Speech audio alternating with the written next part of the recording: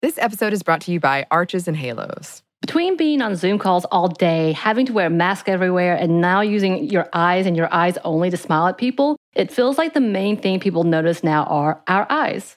Arches and Halos is our favorite line of brow products that are so easy to find, pick up, and with a few quick steps, you can have the most amazing brows ever. They have an amazing range of products from tweezers, razors, pencils, pomade, mousses, and gels. Find Arches and Halos on your next trip to Target and Walgreens. Arches and Halos, professional brow grooming. Be bold, be you.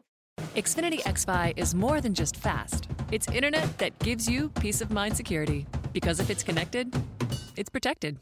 Yeah, even your robot vacuum. Can your internet do that? Learn more at xfinity.com/xfi.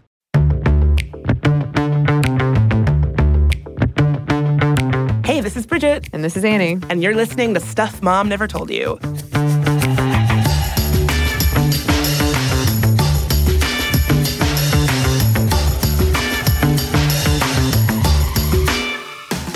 So some of y'all might have listened to my good friend Annie's first official Sminty episode as a co-host, all about bad feminism, our feminism, how we became feminists. And honestly, I was so inspired, Annie, by your poignant sharing of your kind of sometimes bumpy journey to feminism.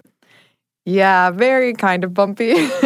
And I was very, honestly, shy to tell that story and come out swinging of the gate. I'm a bad feminist. But the response from everyone has been so great and so welcoming. And I really appreciate it. And thank you, Bridget, for convincing me. Like, you've got to do this. It's nice to share that with listeners, that this kind of journey that we're all making mistakes in and trying to be better in, and this community that helps us all hopefully get better at being feminist, even if we are still making mistakes. Definitely. Well, one, that's sort of our kind of semi-motto for the show, learning and growing together.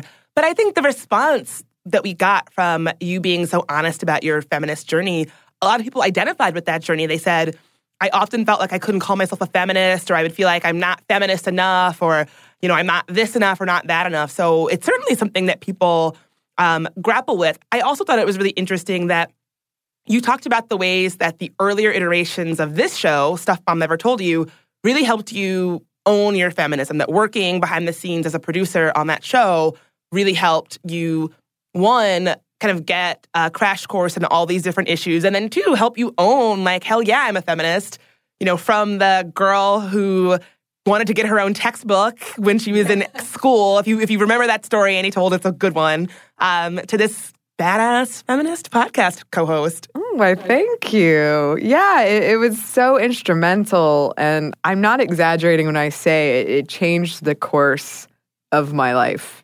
It gave me so much perspective, and I don't know where I would be.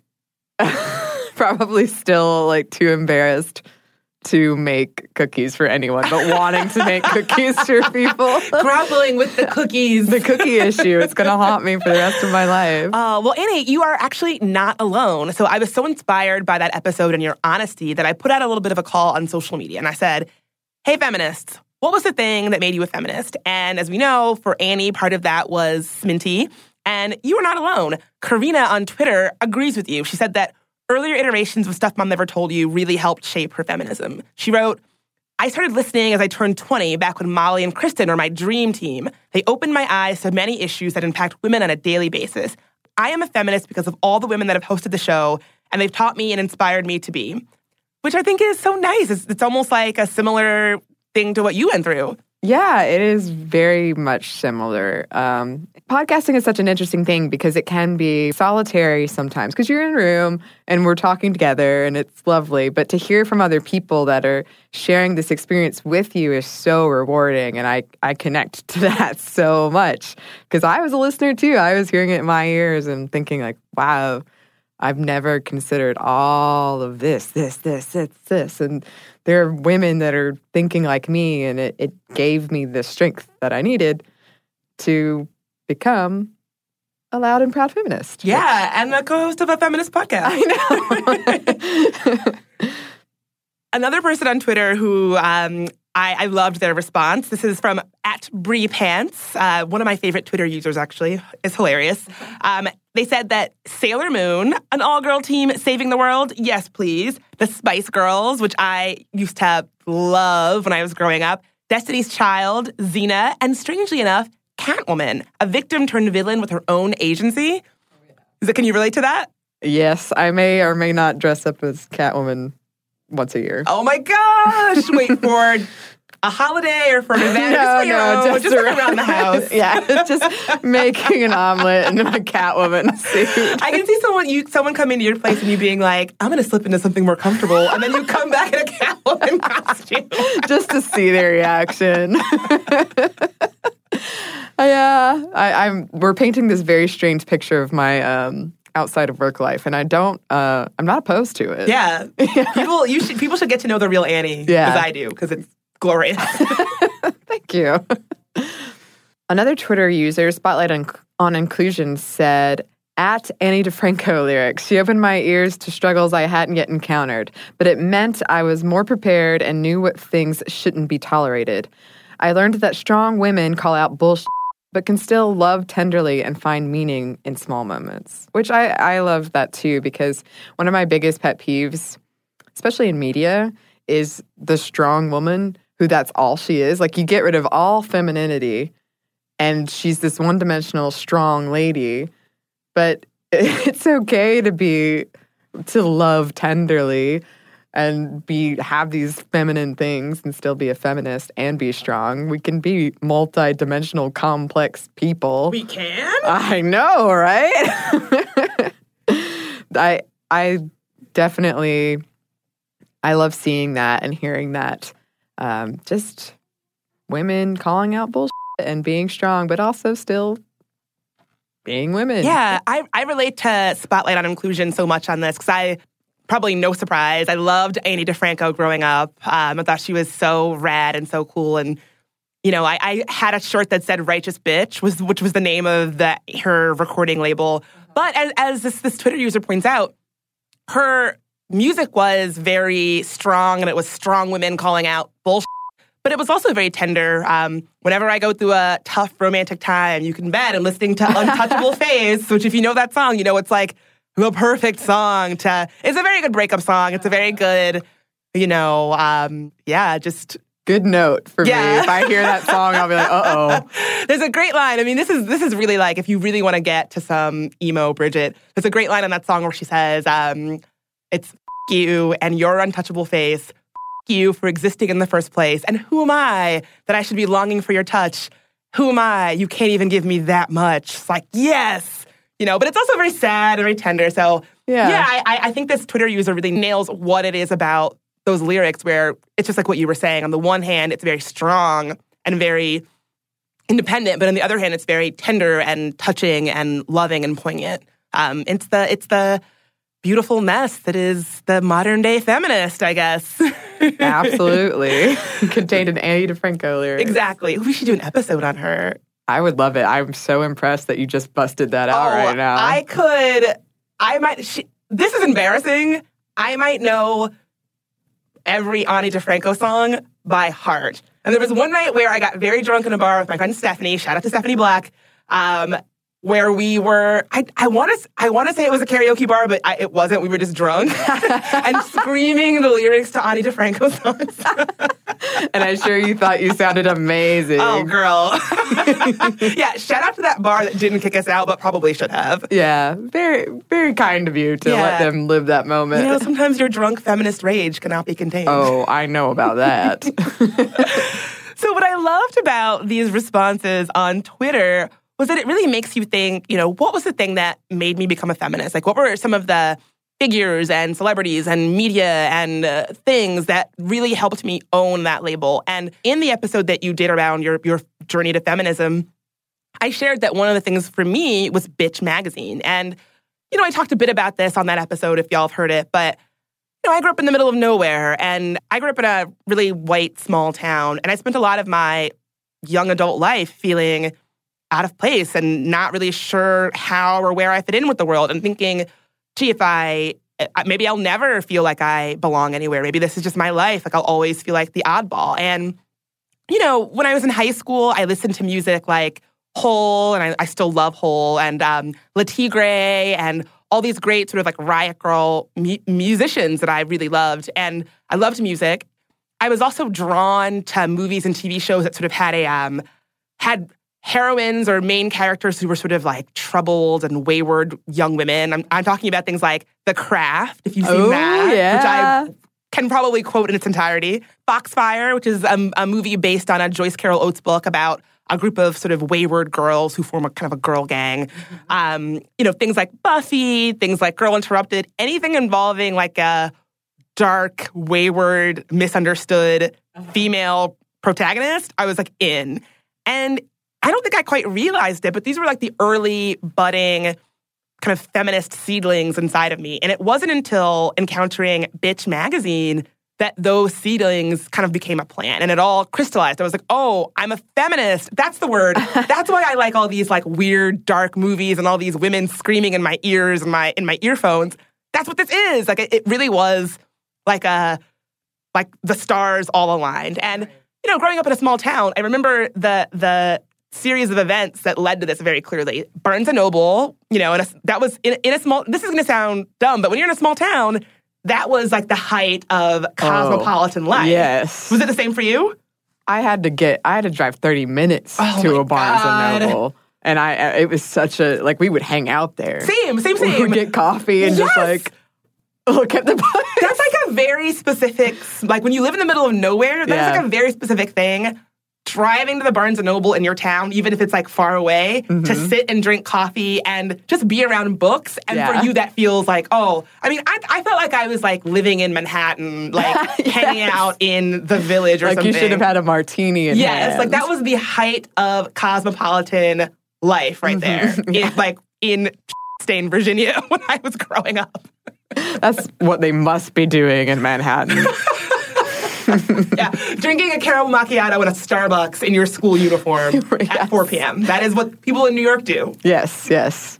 And looking forward to perusing the aisles, every aisle of book. That's what I would do. I'd walk down every aisle and be like, maybe I could read that. Yeah, maybe let myself pick out one book. Yeah. And I think it's wild because the experience of going to Barnes & Noble felt kind of new and exciting and different for me. And it signaled, possibility outside of my really small town. And there was possibility outside of the things I saw around me because it was difficult to get access to other kinds of things. And I know people who are a bit younger maybe are like, ever heard of the internet? But listen, I am 32 years old. Wait, am I 32 or 33? I just had a birthday. Sidebar. I know. How old is Bridget? I'm in my 30s, right? So when I was growing up, we didn't get a computer in our house until I was almost off to college. I didn't have my first personal computer that I owned until I was a sophomore in college. I showed up to college without a computer, I don't think. Because we had computer labs. That was the thing. Yeah. And so I think that younger folks forget what it was like to not really have easy access to things that showed you the world outside of your own backyard. And when we got a computer in our kitchen, it was that dial-up. Yes. And it wasn't the same as now where if you want feminist perspectives, you Google it and there's a trillion things out there. It wasn't like that. And so even as someone who was interested in different kinds of music, getting my hands on that music was a slog. It involved conning my dad, who luckily was a big jazz fan, having him drive me into the city of Richmond so we could go to this record store, Plan 9 Music, which is still there today.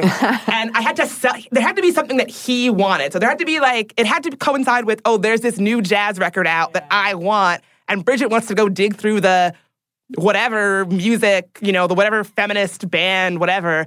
And it involved asking my dad to drive me on the off chance that it was he wanted to go to, going and then hoping they had whatever I wanted in stock. And if they didn't, it was can you order it? And then that was another thing. So in 2 weeks, I got to figure out how I'm going to get back there. Yeah. And it wasn't, part of it was kind of fun because it was hunting things down and it was a little bit of a treasure hunt. But, people take for granted what that was like. And these days, you have everything at your fingertips. And back then, it just wasn't the case. Yeah. Bridget and I had a conversation off mic about how I also had the one dial-up computer, and the connection was so slow that it would take, at the time I had a Hotmail email, and it would take probably 15 minutes for it to load.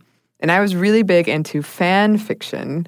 And because we had to share the computer and everyone had a 30-minute block, I would print out the fan fiction so I could take it to my room. I'd staple it together.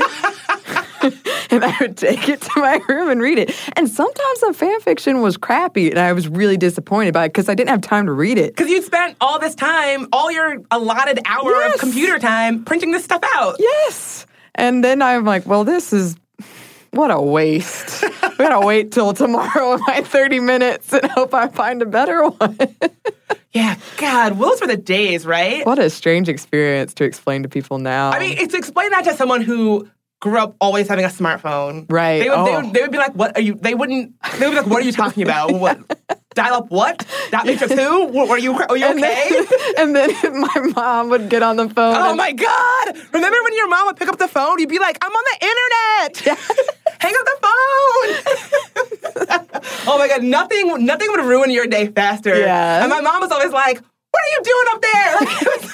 And then you hear stomps coming. You're like, oh no. It's always like, oh man. There needs to be a podcast on like the very early days of the internet, because I'm sure there is, but it was such a specific and unique experience. It really was. It really was. And I another thing too, people don't think about is maps. And like making plans. And I remember I used to print out these maps and I would draw on them like here. Now you just put in your GPS. I know. Anyway, we are getting away from... This whole podcast is just like, you darn kids. Yeah. But fun fact, my dad still has those. Remember those giant road atlases that were like huge? He still has those in his car. My dad does too. I don't know. But that must be a dad thing. Where it's like, not throwing out these good atlases. Yeah, you never know when you're going to need an atlas. I'm like, okay. You're right. I can't argue with that. Okay, so to bring it back, so this isn't just a podcast about you darn kids. Yeah, you don't know anything. Back in our day, you darn tweens. Basically, Bitch Magazine was foundational to me becoming a feminist and owning feminism, understanding feminism. I remember very, very clearly the first time that I saw it in Barnes & Noble, and I thought, bitch, what is that? You know, I had never seen a magazine that was so in your face, so unapologetic. You know, there have been other magazines that were sort of feministy that I knew about that Barnes & Noble did not carry for whatever reason. I'm talking about magazines like Bust and Jane and Sassy. Yeah. But Bitch was different for me because it felt like the kind of magazine where you weren't being sold something all the time. It was very sort of skeptical and critical, which I identified with. And yeah, I remember my mom wouldn't actually let me have it in the house because it had a dirty word on the cover. So I'd have to rip off the cover so she wouldn't see what I had. And yeah, honestly, like reading, I mean, I had interviews with like Bell Hooks and things like that, things that I would have never, ever had access to. And honestly, when you're young and you feel marginalized and isolated and you don't feel like you have a lot of people who understand you. And I guess a lot of teens feel that way, whether you're a feminist or a woman or whatever. I think that's part of being a young person. When you find something that you feel like speaks to you and that you feel like provides a glimpse of what the world could be like outside of your small town or whatever, and that there are people out there that think like you, feel like you, have the same ideas as you, that's huge. For me, that was like, I was like a pair of wings. I was like, oh my God. And, you know, when I was in school, I went to a small, prestigious Catholic girls' high school in Richmond, Virginia. And my school was great. My school was full of really amazing and talented, strong women. They had a real tradition of social justice and social change and activism that these nuns displayed at my school, which I loved and I cherished even to this day. But they weren't talking about what to do when your boyfriend rapes you or, you know, how to be a feminist if you feel isolated from feminism because you're not a white woman. People in my school were talking about the importance of being a strong woman, which was great, but they weren't talking about it in terms of like issues that I could understand. And this was the first time that I was sort of exposed to that. And so it was huge. It was huge for me. It's amazing how much just knowing that there are other people out there, that you're not the only one, how beneficial that is and how much that can like gird you and provide support for you to continue to flourish in your path and to know that there's something outside of this. There's something waiting for me that I can latch onto, that I can do later. Definitely. Yeah. Definitely. Well, that's why I am so excited and kind of fangirling that we're about to be joined by none other than Bitch Magazine co-founder Andy Zeisler after this quick break.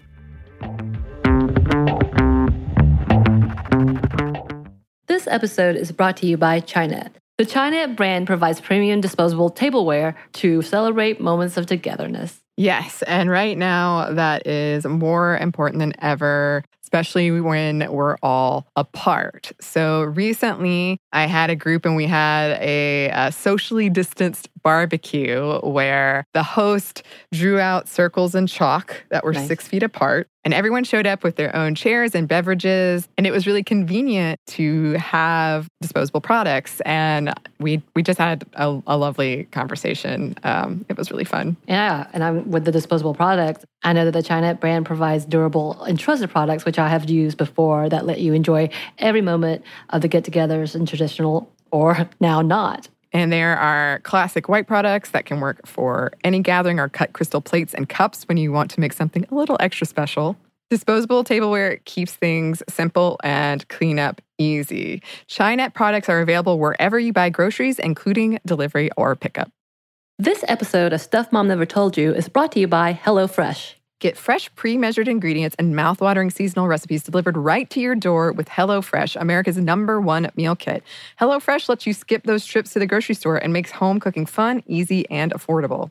And while we're under a quarantine, I will say HelloFresh has so many recipes. It's been wonderful because it gets me out of my rut and I'm able to try new recipes instead of my same old, same old. And they offer contactless delivery to your doorstep for easy home cooking with the family, so you don't have to have those stressful meal planning and grocery store trips. Even better, HelloFresh's pre-portioned ingredients means there's less prep for you and less food waste. So if you're ready to try some of the delicious food from HelloFresh, go to HelloFresh.com/momstuff80 and use code MOMSTUFF80 to get a total of $80 off, including free shipping on your first box. That's HelloFresh.com/momstuff80 and use code MOMSTUFF80 to get a total of $80 off and free shipping on your first box. Additional restrictions apply. Please visit HelloFresh.com for more details.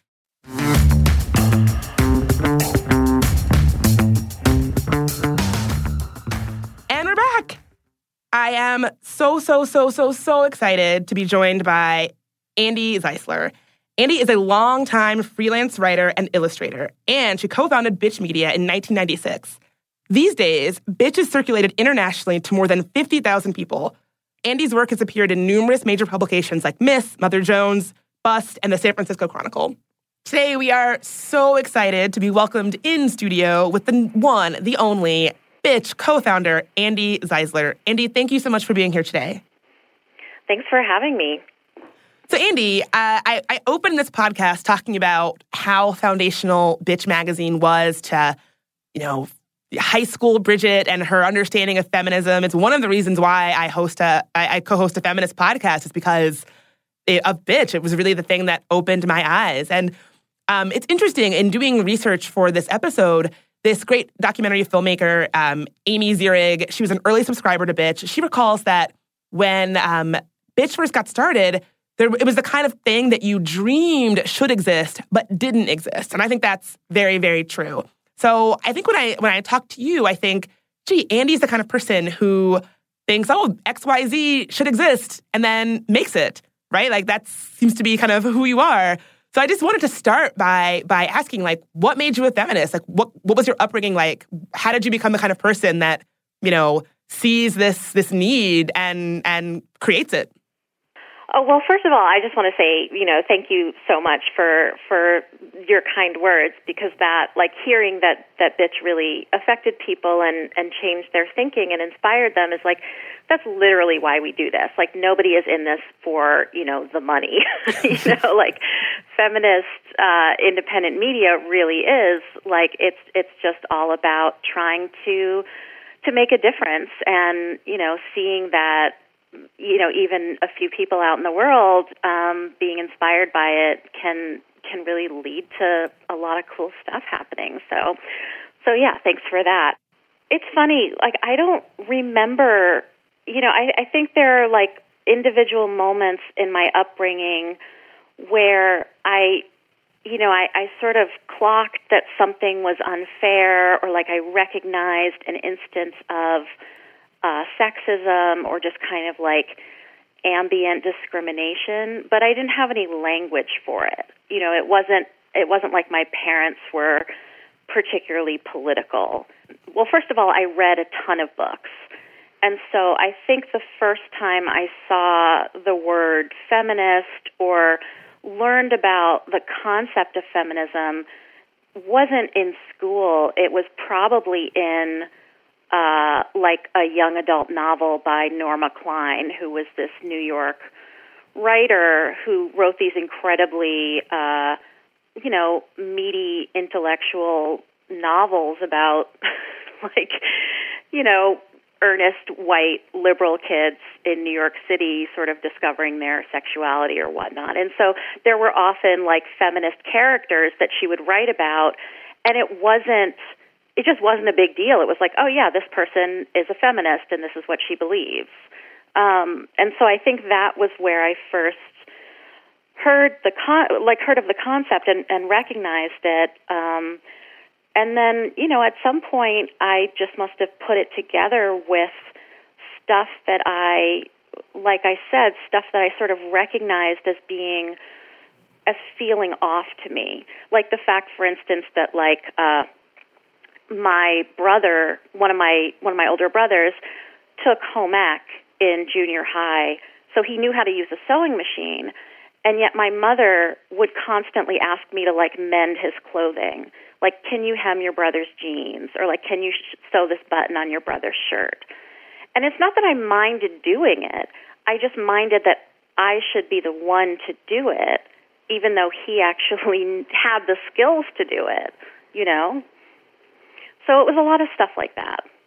Yeah, I can totally relate to that. Bridget and I have discussed before that we like cooking, but we don't like being expected to be the one to cook. It's a very particular line of, I don't mind doing this thing, but I don't want to be expected to be the one to do it either. Yeah, the chores in my house were just extremely gendered. Yeah. And I was sort of like, this doesn't make sense. I like taking the garbage out. Why can't I take the garbage out? Why do I have to clear the dinner table?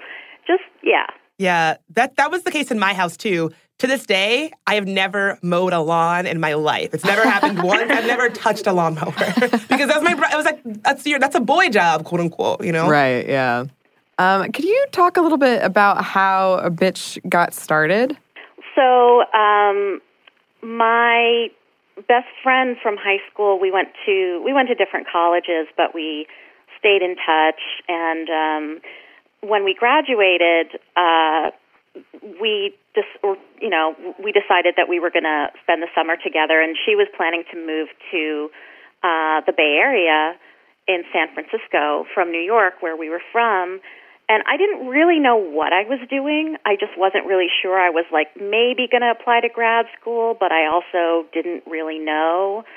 And so she was like, let's just drive cross country and you can see how you like California. And I ended up, really liking living there. And a lot of what we did, we had pretty normal grunt work sort of day job. She worked in a bookstore. I worked in an art supply store. And during all our free time, we consumed pop culture. We went to the movies. We bought magazines and sort of read them and shared them. We were constantly reading books. I was super into music and ended up becoming a music journalist. And we just realized at some point how much time we were spending talking amongst ourselves about how media and pop culture really didn't seem to be evolving to reflect the kind of real world that we saw around us.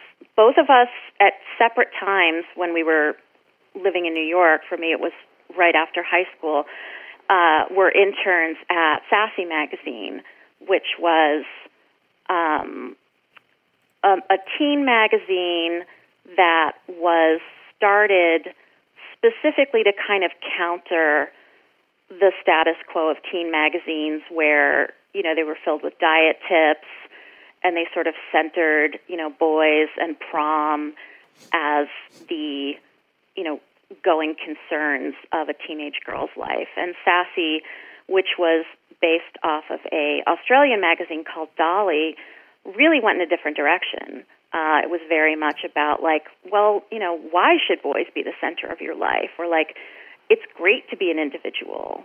And so interning there was a really interesting sort of lesson in how the mainstream media sausage gets made. And at the time that Lisa and I were, sort of doing all this, talking about pop culture and talking about how it didn't really reflect our lives or the lives of the people we knew, Sassy magazine, it didn't fold, but it got bought by a very large media conglomerate, and it kind of got zombified.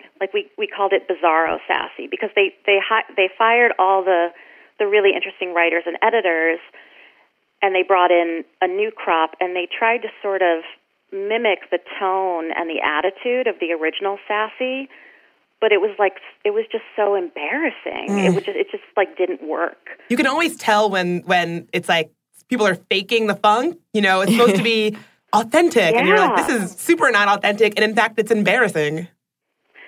Yeah, it's sort of like the scene in Mean Girls where Amy Poehler's like, I'm not a regular mom, I'm a cool mom. And the new Sassy was absolutely it was embarrassing. It was mortifying. And so we started talking about the idea that, in kind of mourning the demise of Sassy, we were sort of like, there needs to be something to fill that gap. There needs to be something that, has a feminist spirit, but also meets teenagers where they're at. And Ms. for a long time had been, the feminist magazine. And actually, when I was in Intern at Sassy, Ms. was a few floors up in the one Times Square building. And so I was always running up there to get old copies for research. But at the time, this was around 1994, 1995, Ms. was really no longer engaging with media and pop culture as sort of a locus of feminism. It had really, turned toward incredibly meaty, global investigative reporting, which was great, but it really, there was that lack. And Lisa and I were just, we were kind of frustrated readers. We were looking to read the kind of stuff that we were talking about and that we wanted to write about, but there really wasn't much out there. I mean, there was very academic writing about media and pop culture, Bell Hooks and folks like that, and then there was maybe the occasional article in Rolling Stone or Spin that might engage with feminism or sexism in the music industry. But there was nothing, obviously, like there is now, because this was just at the start of the Internet. And so, at some point we realized, the stuff we want to read, we might have to be the ones to write it. And so it really was, in our minds, this is stuff that we want to read, and we also see this as, a hole in the market. Or in the possibilities of, reading material and sort of inspiration for teenagers. And so that was how we started conceiving of Bitch, was what if there was something that was a cross between Sassy and Ms. that really acknowledged how central media and pop culture are to young people who are sort of forming their impressions about the world and about politics and about their place. And that was how it started. That was perfect. Great, yeah. I mean, you really teased out my experience as a teenage reader of Bitch. I shared earlier on the show that my mom wasn't the biggest fan of Bitch magazine because it had a dirty word on the cover. And she would buy me Ms. magazine instead. And just like you said, I mean, Ms. magazine was dealing with very important global issues that I'm glad they were dealing with. But, I was 14. That wasn't what I was trying to read. And I felt when I was just sort of grappling with what it was to be a feminist, Bitch spoke to me in a way that said, like, hey, maybe you're watching Buffy a lot. Maybe you're doing this a lot. Maybe you're doing that a lot. Well, you can take a feminist critique of those things. Maybe you love watching this thing or dealing with this piece of pop culture. That can be understanding how that works can be a part of your feminism and an expression of your feminism. That was the first time that I'd ever encountered that. And it really just met me where I was. Because you know what? When I was 14, I wish I was, but I wasn't the kind of 14-year-old who was interested in researching global poverty and its impact on women, in the world. I wish I was, right. But I was not. I was watching Buffy the Vampire Slayer and was wanting someone to give me a feminist critique of that through that lens. And Bitch was the magazine that helped me deal with that and helped me understand that. So what you're saying is, I was like, yep, exactly that. That's exactly how it felt. Right, and that was kind of our hunch, was like, well, we can't be the only people out, we are obviously not the only people out there that, has these thoughts and wants to talk about them. And so we were just like, well, we have to chase this hunch that there is an audience for this, and that other people, see popular culture and media as a way to kind of talk about, gender and feminism and power and sex. So that's kind of what we were hoping. How did y'all become from interns at Sassy to financing your own media publication? Like that's the thing I'm like, how did that happen? Well, we started incredibly small. We started as a zine. We were like, black and white zine. And this was a time when zines were kind of having a moment. And I had been like an avid reader of zines starting when I was, early on in college, partly because of Sassy, which had like a little zine of the month feature, and there was a publication called Fact Sheet 5 that just listed all of the zines in the world that were being produced by category. And so, you'd put $2 in the mail, and at least 85% of the time you'd get a zine back. And so I was really it wasn't a perfect interested. It would have like glitter in the envelope. You know what I mean? Like yeah. there was this very like communal sense of like, we're all, let's put on a show. We're all doing this.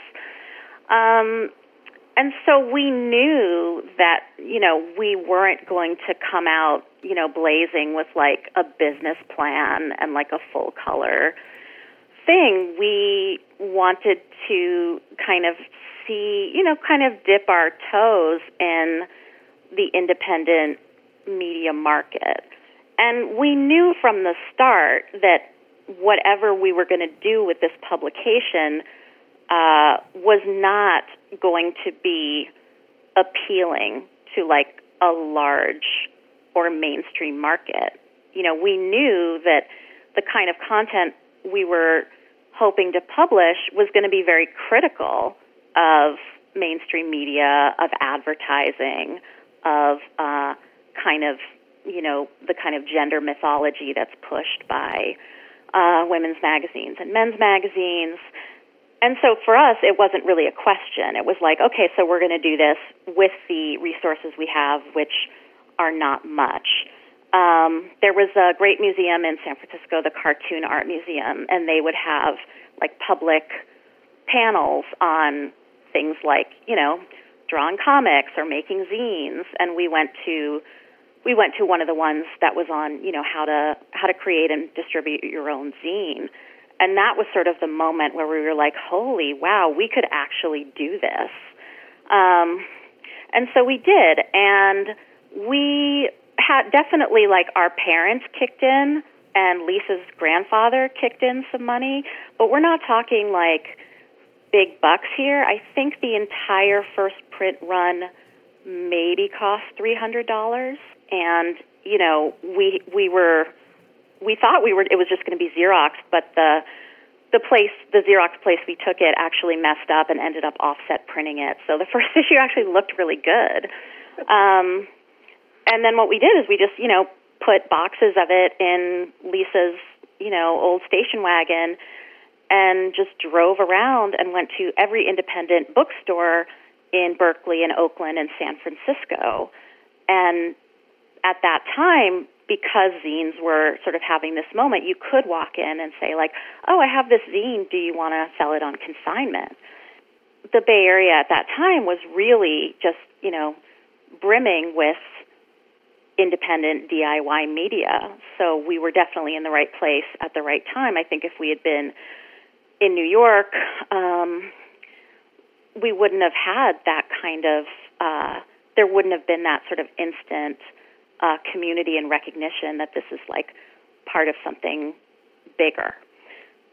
We started taking subscriptions immediately and had like a charter subscriber price, and people started subscribing, and it was kind of wild, and so we knew, like, oh, okay, so this is something we should definitely keep doing. We should try to make this as kind of formal a process as we can, and try to have a publishing schedule, and give ourselves deadlines, and find writers and things like that. So yeah, we definitely flew by the seat of our pants, and I often think that it's probably good that we knew kind of very little about magazine distribution and production, because it might have scared us off if we had known too much.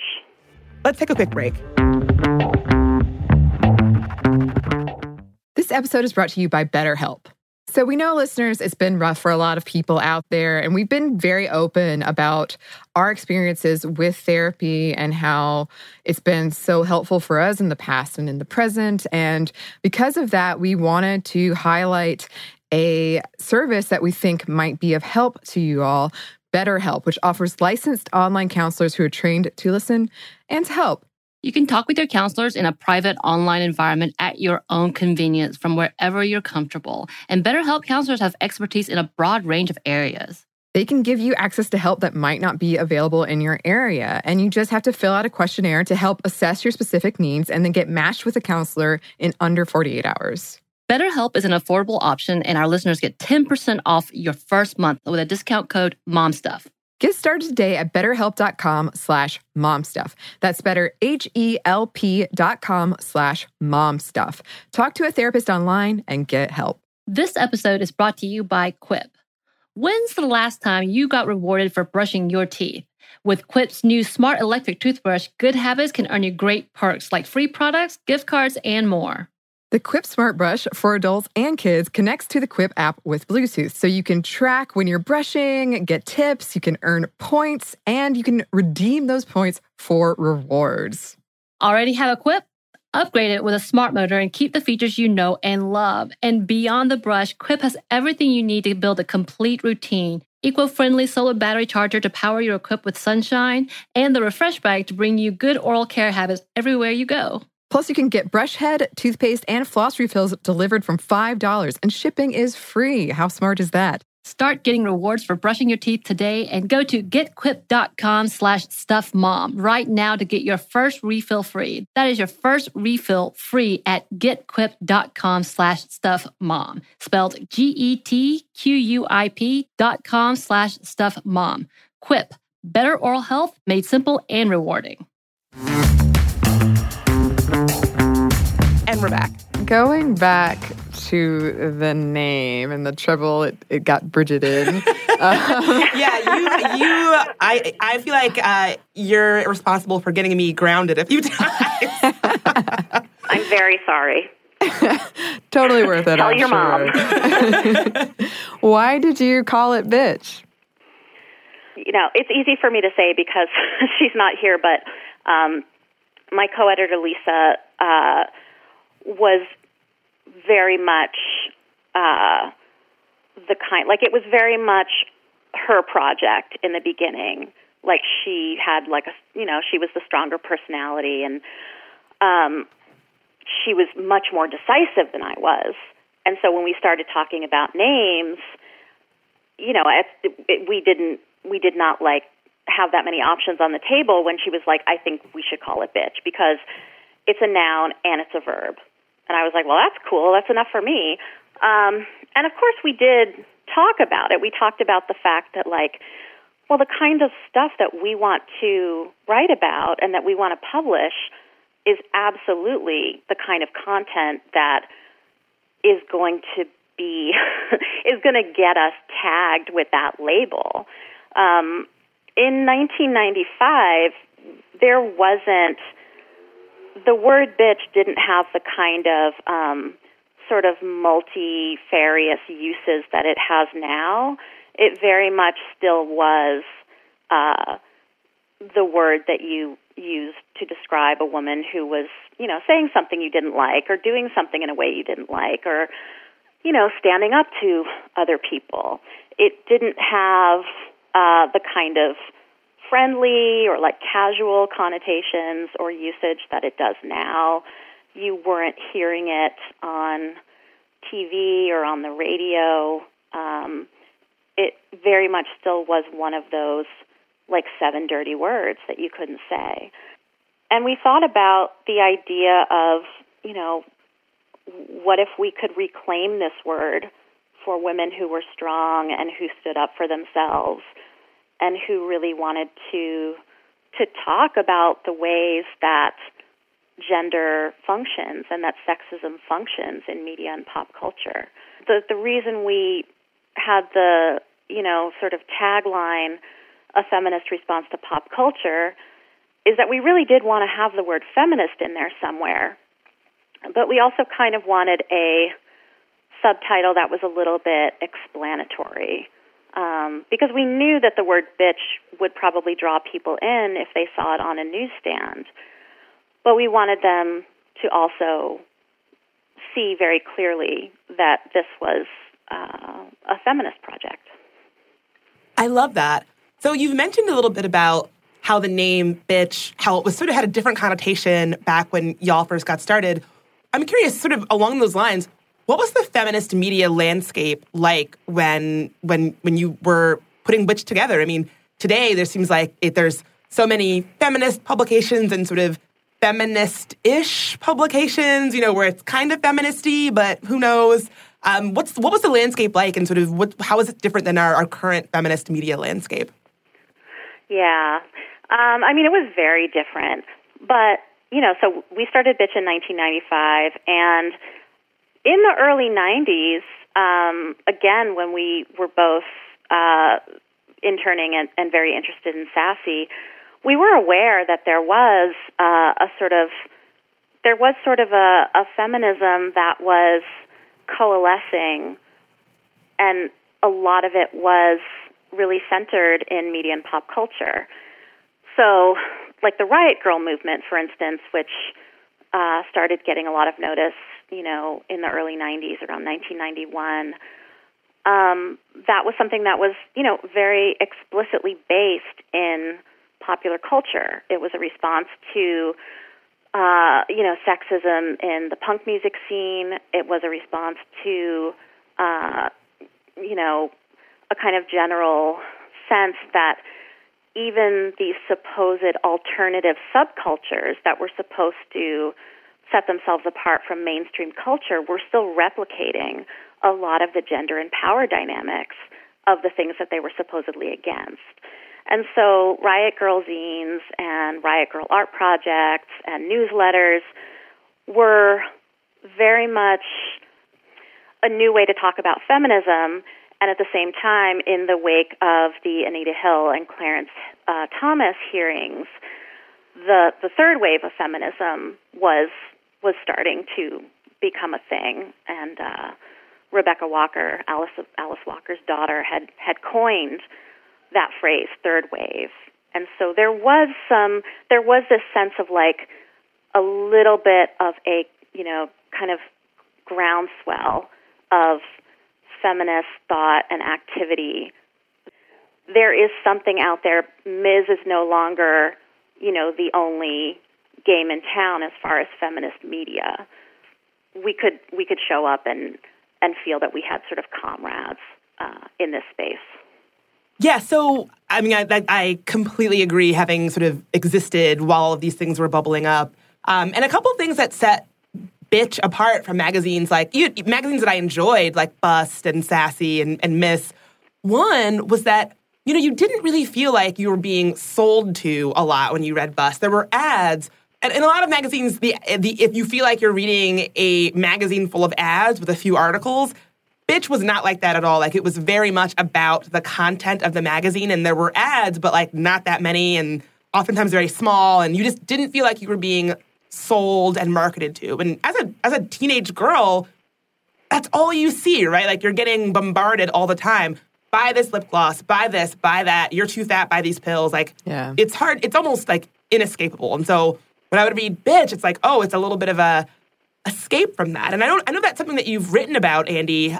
In your book, We Were Feminists Once, you write a lot about how these days, feminism is cool, it's marketable, like it's on trend and on brand to brand yourself as feminist to just sell more and, in a kind of way, like, no shame to that. Like, if you actually have feminist principles and you're marketing things alongside those values, sure, okay. But, I feel like Bitch was so skeptical of consumerist culture. Was that a conscious choice, like an editorial choice that y'all made from the beginning? Definitely. I mean, like I said earlier, we knew that we were not creating something that, like, advertisers were going to be clamoring to put their ads in. And when I was at Sassy, certainly, one of the things I realized that I really hadn't thought about before was that, in mainstream magazines, content is really just a vehicle for ads. It's not the other way around. Like, you sell ads, you often have to create content that's adjacent to those ads, or you have to promise that, the big ad for, like, Stuart Weitzman shoes is going to run alongside a fashion spread that features Stuart Weitzman shoes. In realizing that mainstream magazines are essentially a way to sell eyes to advertisers, that was a real sort of sea change in my understanding of magazines, which was a medium I had always just absolutely loved. With Bitch, because we knew that it didn't really have the kind of draw for advertisers, and because we knew that we were going to be critiquing ads and the way that ads are used and the way that they sort of work on particularly female psyches, it just didn't really occur to us. And that's why we, sort of very quickly realized, like, oh, well, we could be a nonprofit. Like, we could actually find a different way to raise money than advertising. We could focus on, getting sponsors or getting donors, and what we eventually did was, becoming almost fully reader supported. We recognized very early on that we were not going to be an ad-driven magazine, and that, we certainly did want to kind of forge partnerships with like-minded organizations, whether they were other nonprofit organizations or they were, record companies that were independent or publishers that were independent, or like university programs that, wanted to get the word out about, for instance, their STEM programs or something like that. If we were going to have advertisers, we wanted never to be in a position where an ad that we would critique if it were in a mainstream magazine was in Bitch. We never wanted to have that possibility.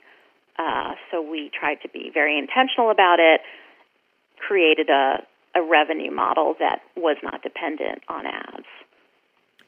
Speaking of ads, the Postal Service censored an ad for dildos on the back cover, which is something I personally find hilarious now because when I was home for Christmas, my mom had like a Land and some of the like Land's End? Maybe. Some magazine she got in the mail. And she was flipping through it, and like next to the lawnmowers was an entire page dedicated to different dildos. And we got such a big laugh out of it just because it was so unexpected, like in placing and just in that magazine at all.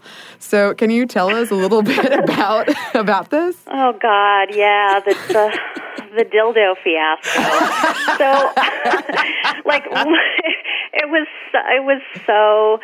I don't even remember what happened. Like I remember having a conversation where I was like, because I think I was in a lot of ways very conservative in terms of what we were doing. Like I have always been sort of a pessimist.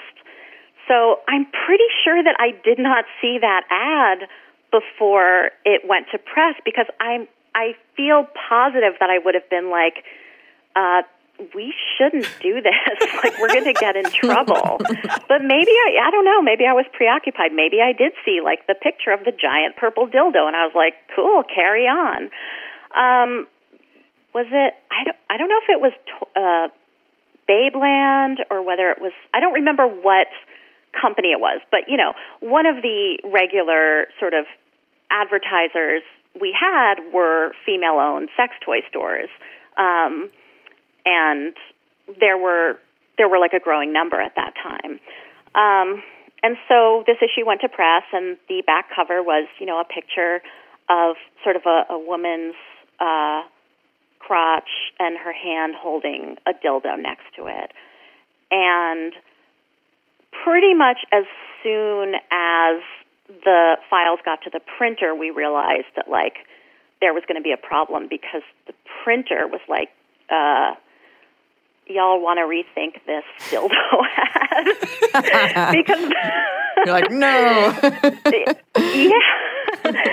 Yeah, and so it just absolutely sort of exploded. I mean, we heard from subscribers, we heard from parents of subscribers, we heard from educators, we heard from people who were like, God damn it, you guys, now I can't read my issue of Bitch on the subway, which, you know, we took very seriously. Uh-huh. But it wasn't until the Postal Service got involved that we were like, oh, no, this could actually really sink us. Because what happens when there's something that the Postal Service deems obscene on your magazine cover or back cover, you have to pay to have the rest of the issues polybagged. And it can get really expensive when you're sending out, you know, thousands of copies to pay to have each one polybagged. And it was, you know, we were worried about losing our, you know, bulk mail license, our media mail license. You know, it was a really interesting time because we were really finding out sort of the limits of kind of progressivism and independent content. And, you know, obviously the Postal Service, that's a government organization. We should have expected that. But I ended up being really surprised by how many subscribers, you know, who were 100% on board before were like, you know, I just don't want to have to explain to my child what this is, or like, I just don't want my parents to, you know, see this and associate it with me.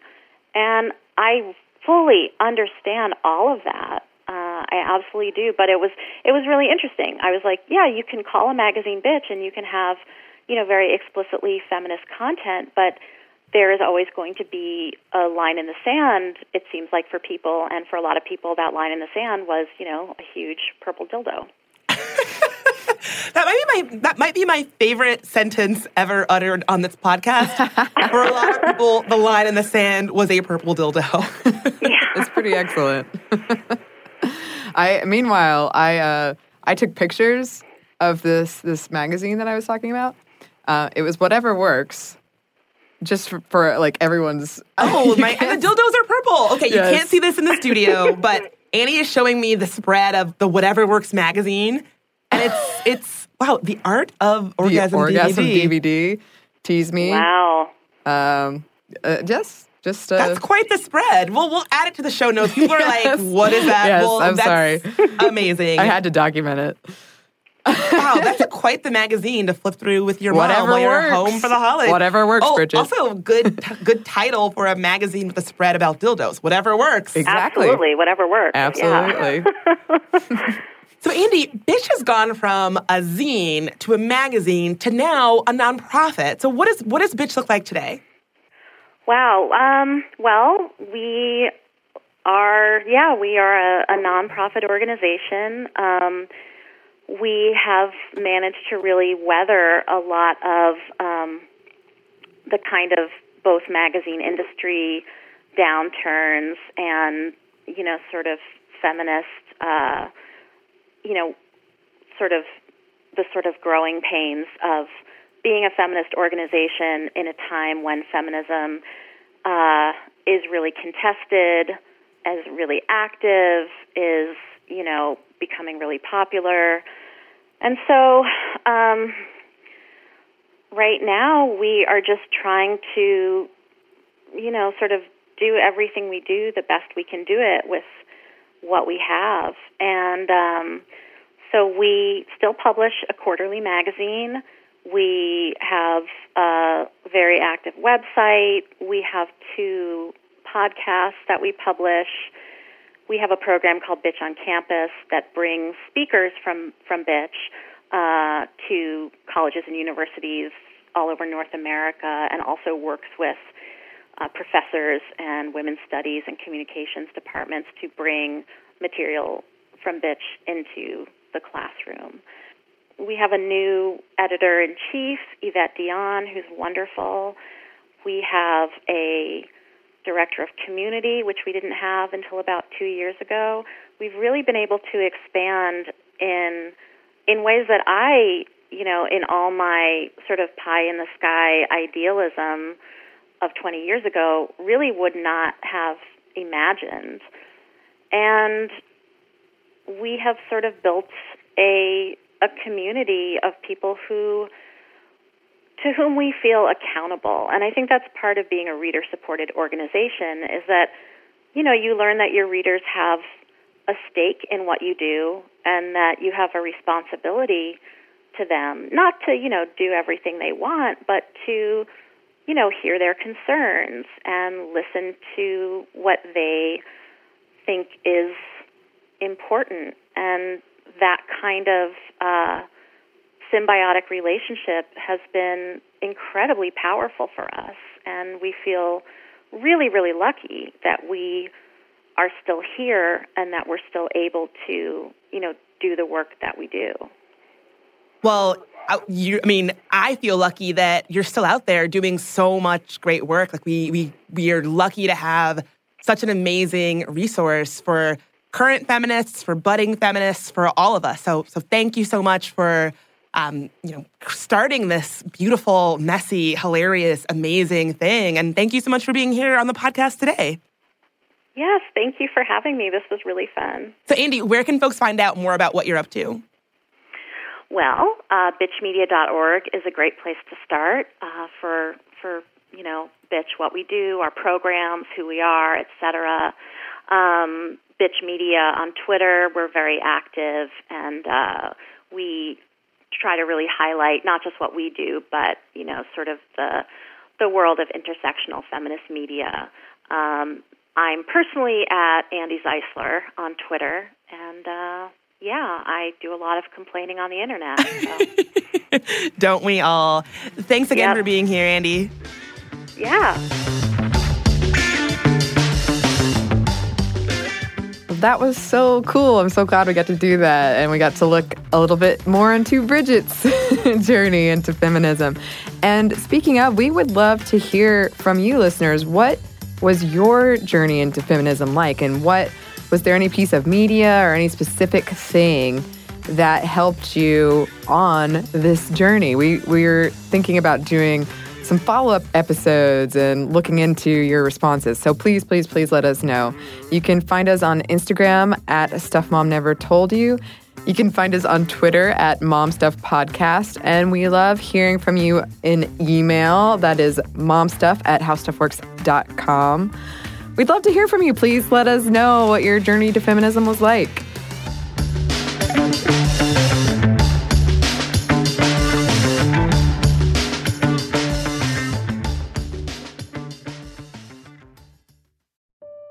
If you crack open an American history book, it's sure to be filled with founding fathers, bloody wars, and the inventions that brought this country to the industrial age. But there's a whole other world that waits for us in the shadows. Tales of unlikely heroes, world-changing tragedies, and legends that are unique to this country's spirit.